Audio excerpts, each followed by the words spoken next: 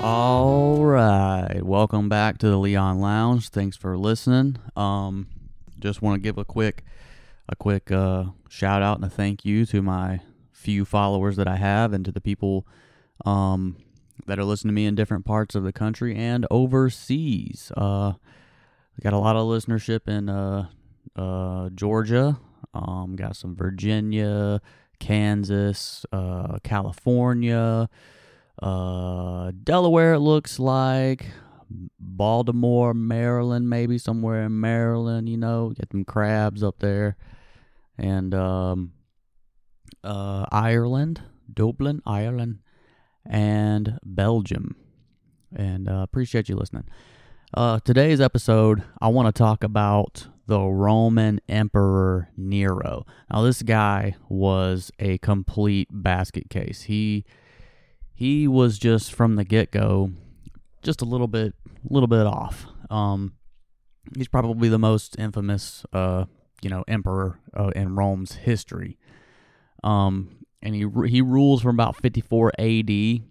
until his suicide about 14 years later. So he killed himself, and it's rumored that he killed himself because he was worried that he was going to be assassinated because of how poorly he handled his emperorship while he was doing it. But it's also rumored that he killed himself because they're due to certain circumstances and stuff. They were out of grapes and cheese, which was what his diet primarily was composed of, was grapes and cheese. And with no grapes, also hard to make wine.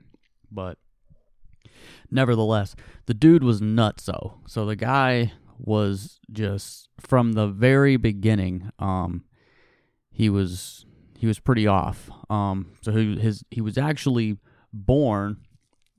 He was born Lucius Domitius Ahenobarbus. Ahenobarbus. I can't even fucking talk right now.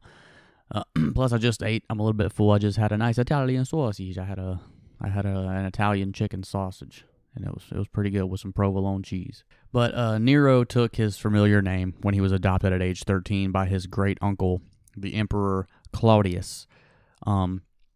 His father, Gnaeus Domitius Ahenobarbus, had died when the future emperor was only 2. So when Nero was 2, his dad died. And Nero's mother, Agrippina the Younger, was her handle. That was her Instagram handle. She married Claudius after arranging the death of her second husband, and was the driving force behind her son's adoption. So this whole family's just wild. I mean, this is like a this is a whole family affair. And at this time in history, these people, there was a lot of incestual things going on, and there were probably a lot of diseases that people had that they didn't know that they had, mental or otherwise, that could possibly affect their brains and stuff like that. I mean, I don't know, but that seems to be my general assumption of what's going on back then. But she arranged, so his great uncle is Emperor Claudius. Well, his mother, Agrippina the Younger, arranged for Nero to marry Claudius's daughter Octavia in 53. So this was the emperor's son Britannicus upon Claudius's sudden death. So upon Claudius's sudden death in 54, it is suggested that Agrippina fed him poisoned mushrooms, and then that's when Nero took the throne. So she sidelined Britannicus because she wanted Nero to inherit the throne. So she poisoned Claudius, whom she married after she had her second husband killed. I think I knew this broad, but so in the first 5 years, in his first 5 years as emperor, Nero gained quite a reputation. And he was he was apparently very generous, and he was a big promoter of power sharing and stuff like that within the Senate and stuff like that. And he got rid of a lot of like backroom deals within the politics, and he eventually just left the rulings up to his 3 key advisors, and he just did his own thing.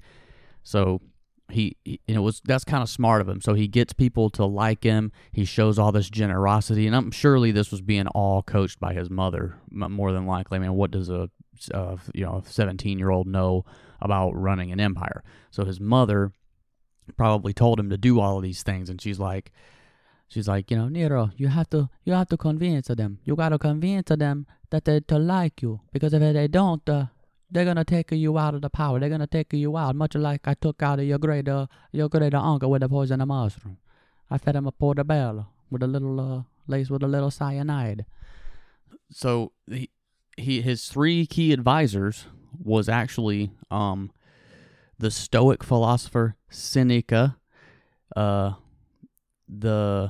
prefect Burrus, and ultimately Agrippina herself. So Seneca encouraged Nero to step out from his domineering mother's shadow, and she turned against him, promoting her stepson Britannicus as the true heir to the throne, and protesting Nero's affair with his friend's wife, Poppaea Sabina.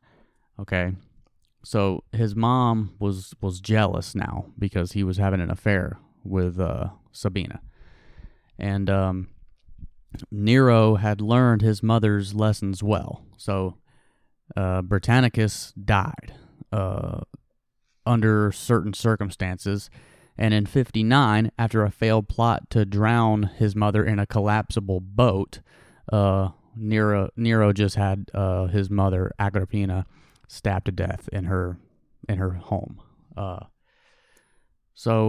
And then Octavia was exiled and then executed. So in 62, Nero and Sabina were married, right? And then 3 years later, in what the Roman historian Tacitus described as a casual outburst of rage, Nero killed Poppaea Sabina with a single kick to her belly, apparently. And I think it's rumored that she was pregnant. So he was trying to spread the rumor that she died during pregnancy or something, or died from natural causes, or during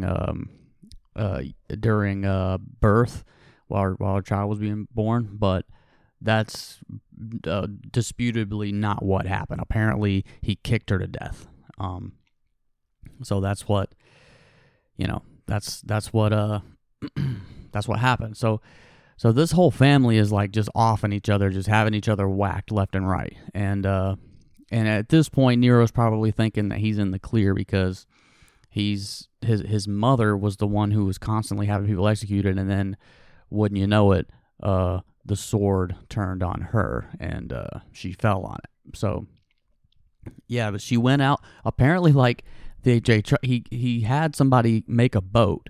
And what they did was they made part of the boat where it looked like wood, but it wasn't wood in that part. It was like something that would get really soggy and dissolve and then start to leak, right? So it was like a boat that was just designed to, after about 30 minutes or so, start to sink. And they were hoping that she would go out far enough to where it would start sinking and she wouldn't be able to swim back.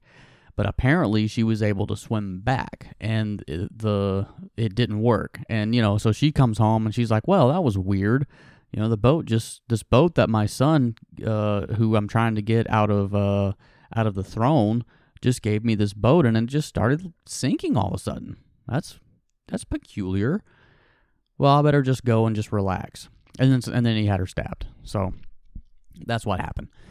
But so following Agrippina's death, Nero gave himself fully to his long-standing artistic and aesthetic passions. So at private events beginning in 59, He sang and performed a lot, and he encouraged other members of the upper class to take dancing lessons.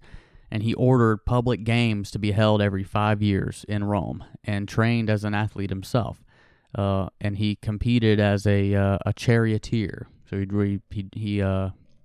drove a chariot, and his longest lasting artistic legacy was his recreation of Rome following the fire that destroyed most of the city. So there was a huge fire that took place in 64. So in 64 AD, a blaze broke out in one of the shops around the Circus Maximus and quickly spread throughout the city. And over the next 9 days, 3 of Rome's 14 districts were destroyed, and an additional 7 were severely damaged. And it's kind of hard to think, like, how a fire spread so quickly in an area. Like, wasn't most of these things made of, like, stone and stuff? I don't know. It's kind of hard to picture that. Must have been a lot of fabrics and stuff like that. And I'm sure, I guess there was a lot of wood, too. What the hell do I know? I wasn't there. But, several sources place Nero on the roof of his palace during the fire, dressed in stage garb and singing from the Greek epic The Sack of Ilium. And rumors circulated that the emperor had started the fire to clear land to expand his palace complex on the Palatine Hill. So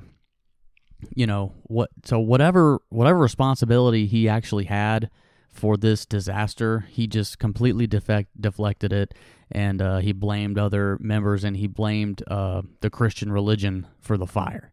And he ordered all manner of creative and brutal persecutions. Some were condemned to be dressed in animal skins and then torn apart by dogs. God, that's brutal. While others were just burned to death in nighttime pyres that provided light for the emperor's garden parties. So he would host parties, and at these parties, people were burned to death to provide light for their, hanging out, drinking wine and whatnot. I mean, that's just insane. So the Roman treasury building in the city around his 100-acre Domus Aurea, which means golden house, his palace complex. So he basically bankrupted the entire Roman treasury to build this. And at the center, he commissioned a 100-foot-tall bronze statue of himself, and it was named the Colossus Neronis. So that's pretty wild. So this is just textbook narcissism and psychopathy, probably, and sociopathy, probably, I guess. I mean, he was just completely freaking wild. But so in the final years of his rule, the Roman Empire was under a lot of strain, and all of the reconstruction costs in Rome, and there were revolts in Britain and Judea, and other conflicts were going on. The capital forced him to devalue the imperial currency, lowering the silver content of the denarius by 10%. And in 65 AD, a high-level conspiracy to assassinate the emperor emerged. So that led Nero to have some people executed. He had high-level, several senators and officers and prefects executed. And the emperor's old advisor, Seneca, who we talked about before, he was caught up, and he was forced to commit suicide. He got caught up in it, too. So with all these things falling apart at home, Nero took an extended tour of Greece, okay? And he gave himself to music and theatrical performance, driving a chariot in the Olympic Games. And he announced all these political reforms, and he He launched an expensive and futile project to dig a canal across the Isthmus of Corinth. Isthmus of Corinth. Okay, so he returned to Rome in 68, and he failed to respond decisively. To a revolt in Gaul, prompting further unrest in Africa and in Spain. Man, their Roman Empire was massive back then. So the governor Galba declared himself legate of the Senate and the Roman people, and soon the Praetorian Guard declared allegiance to Galba, and the Senate followed suit, declaring Nero an enemy of the people. So he attempted to flee. So Nero attempted to flee, but upon learning that his arrest and execution was definitely imminent, he took his own life and he killed himself. And apparently a historian reported that Nero's final lament and comment was, "What an artist dies in me." Okay, so that's pretty wild. I mean, the dude was Nutso, and there's another little side story that I'm going to talk about that got a little something to do with Nero, and that is the story of a young boy named Sporus. So Sporus was just a teenage boy, and he was probably just maybe a slave or some kind of chore boy or something, and just maybe sauntering one day around the streets of Rome in the sun and just minding his own business when here comes Emperor Nero. And this was shortly after Nero had killed Sabina by kicking her to death. So Nero sees the boy, and apparently Nero believed that the boy looked exactly like Sabina, and he ordered the boy to be taken. So he had these guards take the boy, and it's not just Nero that would come up to say that the boy looked like Sabina. Other people have come out and said it. Or it's written down and stuff somewhere. So after he kicked his wife to death, he meets a boy who looks like her on the street, and he has him taken. Right. Shortly after this, Nero has the boy turned into a eunuch. And if you don't know what a eunuch is a man who has been castrated, and he took Sporus as his bride. So Nero finds this young boy on the street, has him taken up, castrated, and then forces him to be his bride. And this was in 67 AD. And it's almost, the story of Sporus is almost like some sort of mythological tale, but it's actually very real and very tragic. But so Sporus was a Roman youth, and he caught the eye of Nero. Nero replaced Sabina with Sporus. And Sporus became the empress, okay? But it was a lot less glamorous than it sounds. There's a couple of there are some statues of there's no statues of Sporus, and I don't think there's any drawings of Sporus, but there are some depictions of Sabina. And Nero is also said to have had a incestual relationship with his mother, Agrippina, and he had her whacked later on. But long before Nero ever set his eyes on Sporus, he was known to be a pervert, and his sexual behavior is still, talked about today because we're talking about it right now. And it was said about Nero that a historian has said, besides abusing freeborn boys and seducing married women, he debauched the Vestal Virgin Rubria.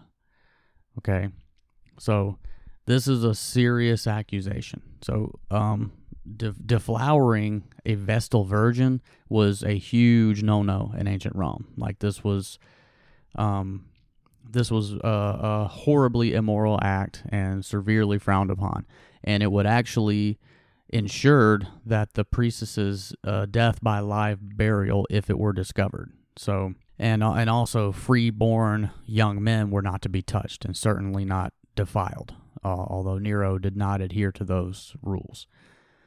So that's pretty wild. So, I mean, talk about blaming the victim. So this priestess, a virgin priestess, gets deflowered by Nero, and then she has to be buried alive. That doesn't seem fair. So the historian Suetonius also recorded that he had relations with his own mother. So he said that Nero even desired illicit relations with his own mother and was kept from it by her enemies, and who feared that such a relationship might give the reckless and insolent woman too great of influence, especially after he added to his concubines a courtesan who had said to look very much like Agrippina.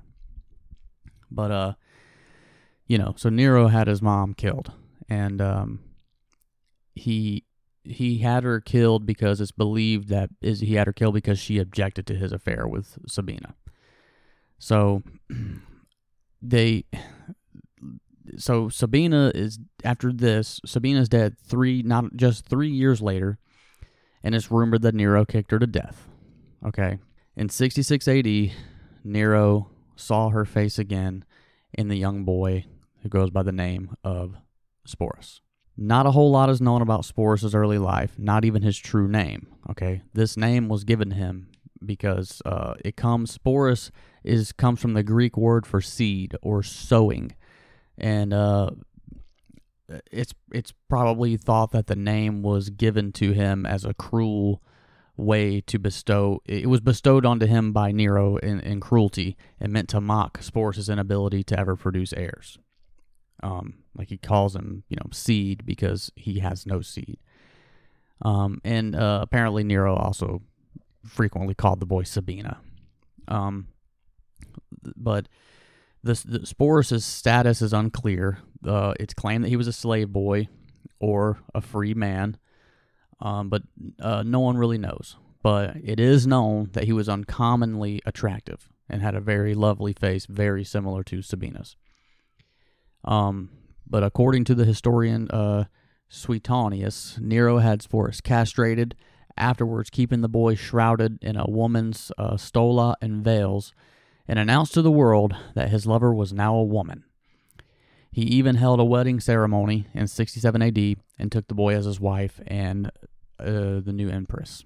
So Sporus, decked out with the finery of the empresses and riding in a litter, Nero took with him to the courts and to the marts of Greece, and later at Rome through the streets of the images, fondly kissing him from time to time. So Nero would ride around with this boy, and the boy's dressed up in, the finest garb, and he's just proudly with the boy and kissing him in front of for the whole world to see. I guess he wasn't ashamed. Nero not only took Sporus as a lover, but he presented him as a woman. And people don't really know as if he did this because he actually wanted the boy to be a woman, or to feel like it was more normal, or to just completely humiliate the boy and, just stomp his pride completely out by just calling him a woman. Because obviously the boy wasn't happy about this situation. But there was a lot of homosexuality going on in ancient Rome, actually, and even Julius Caesar could attest that same-sex attraction was less about gender and it was more about position, both physical and societal sense of the word. So it was kind of so basically the slaves were fair game. And if you were to be taken as a lover on the bottom, it meant you had given away power. And that was unacceptable. And who you had sex with mattered only if you were both ranking members of Roman society.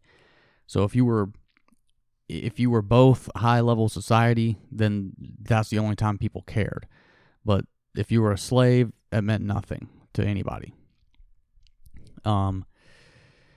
So by these standards, Nero was completely in the clear, and he was obviously the more dominant sexual partner to Sporus. And people accepted it. Some people would have considered it a perversion, according to Roman homosexuality and stuff like that. But sex was used in ancient Rome. Sex was used also as a weapon. Okay, homosexuality was accepted among the men. The difference was it was about power. So if you were in a certain position, you needed to be on top, and it only worked one way. The Romans, often when they conquered a people, it was very common for the men in the Roman legions to rape the other men that they conquered. And it was a show of their power and force. Okay, that's a little strange. But, though Nero had named Sporus an empress, Sporus had no power, really. No much more than a slave. He was pretty much just Nero's sex slave. But there were lots of eunuchs in ancient Rome, okay? And the reason that there were eunuchs is because the emperors believed that by removing a male's gens would mean that they didn't have any ulterior motive, like they weren't ruled by their sexual desires, so they could make decisions and lead without worrying about what the female sex would think about them, or worried about, or just be distracted by sex and things like that. Okay, so that's why they were so common back then. And even Alexander the Great had a eunuch lover named Bagoas. Okay, so it wasn't uncommon for this to happen. Alexander the Great, he had many eunuch lovers, but Bagoas was his favorite. And Bagoas was a Persian eunuch who became a trusted companion. And he was an advisor to I can't even say this guy's name, but he was an advisor to Cleopatra's brother/husband. Okay, but a lot of historians even present the idea that Nero may not even have been very enamored with this boy Sporus, but he had him castrated because he had him castrated and humiliated physically and socially to prevent any potential claims to the throne, right? Because the boy really did look a lot like Sabina. But according to this whole theory, Sabina had actually convinced Nero that she was in fact illegitimately descended from Tiberius, a former emperor of Rome, giving her a strong imperial claim. But since Sporus bore such a strong resemblance to the deceased empress, it might spark the idea in society and some of the people thinking like, okay, maybe he has some sort of claim to this imperial rule. So in such a case, having him castrated would just be a simple, easy way for Nero to just completely eliminate that as a possible factor. And humiliating him and treating him like a woman would make sure that no one would ever take him seriously as a emperor to throne. So on January 1st, 68 AD, Nero was taking auspices for the new year. And it was at this point in time, and this is a pretty well-known thing that happened, Sporus gifted Nero a ring, and on the ring was a depiction of the Greek mythological tale, The Rape of Persephone. And it's a story of a mythical girl who was kidnapped by Hades himself to become his bride. And the image of an innocent taken into the underworld probably contained multiple meanings to Sporus towards Nero.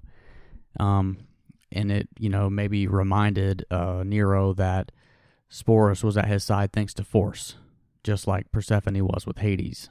But But the gifting Nero this item at the dawn of the new year would have been considered to be in very poor taste. And then a lot of people think that it was actually just a grave omen. And as fate would have it, Nero would be dead well before the end of that very same year. Okay, but sadly enough, you would think that with Nero being dead a year after gifting him this thing might possibly be a good thing for Sporus, but it was not. As tragic as this person's life was so far, it actually gets even a little bit worse. So Nero's death is at this point imminent, and the whole Roman populace was dissatisfied, as I said before, with Nero's leadership. He was blamed for the fire, even though that probably wasn't his fault. Nero made an escape. He made a run for it to escape Rome, and he was declared public enemy. And when he escaped, Sporus accompanied him. Okay, so Nero was informed that the Senate planned to have him executed, but Nero's private security, under orders, helped Nero drive a dagger through his own neck. So he did this in a way to escape his public execution. After Nero dies, Sporus is passed on to the Praetorian Guard Nymphidius Sabinus, who kept Sporus in his role of Ursat's wife, whatever that means. According to the book Nero by Edward Champlin, when the second husband figure died in a subsequent coup, Sporus went to Otho, Sabina's first husband. Okay, she divorced him to marry Nero. So here we have quite the tale here. We've got Sabina, who marries a man named Otho. Okay, divorces Otho to marry Nero. Nero kicks her to death while she's pregnant, kills her.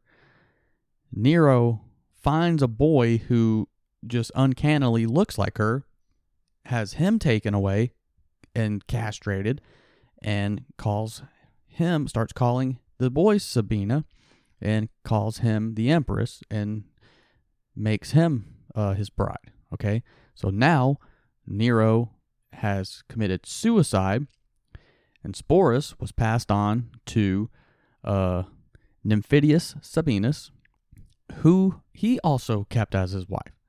Another coup happened, another takeover in Rome or something happened, where Nymphidius is killed, and he died.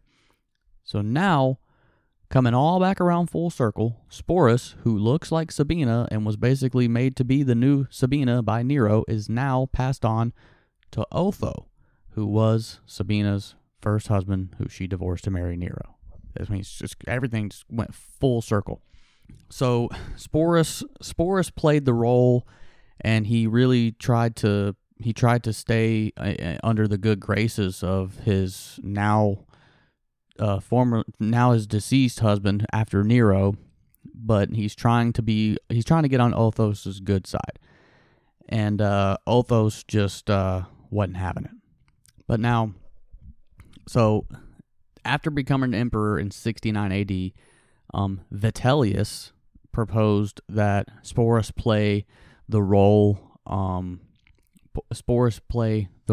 of Persephone, as told in the Greek tale, The Rape of Persephone, who you may remember from earlier. I said Sporus gifted a ring with a depiction of the rape of Persephone to Nero, which was like a bad omen and maybe ultimately even led to his demise.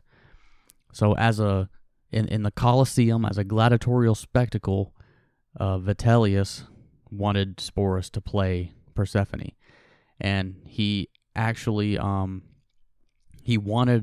he was going to do was have him actually raped to death in front of everybody. That was his ultimately what Vitellius wanted to happen, because he was just done with him.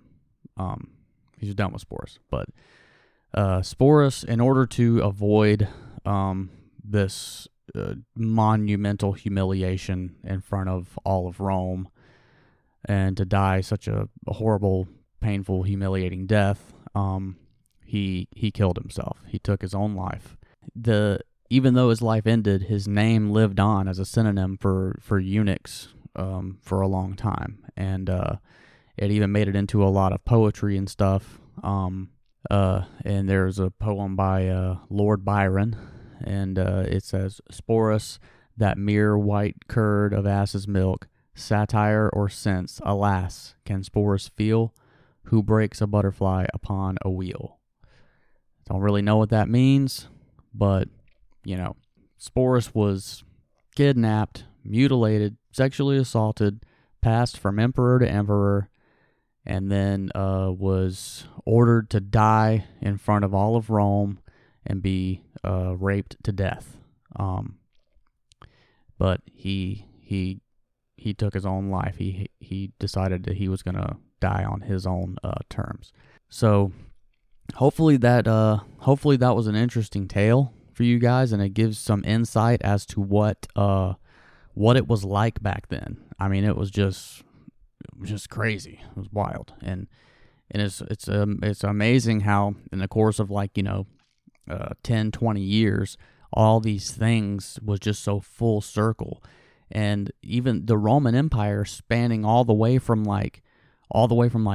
Britain to Greece to northern Africa and parts of the Middle East, just still there was just so much, it was like one small community still, kind of like everybody kind of knew each other, and it was sort of like that. But I'm going to wrap this one up. Thanks for listening. Once again, I just want to say thank you to my listeners wherever you are. If you're listening, please follow or give me a good rating or something. And don't be afraid to reach out at the leonloungepod@gmail.com. Stay smooth.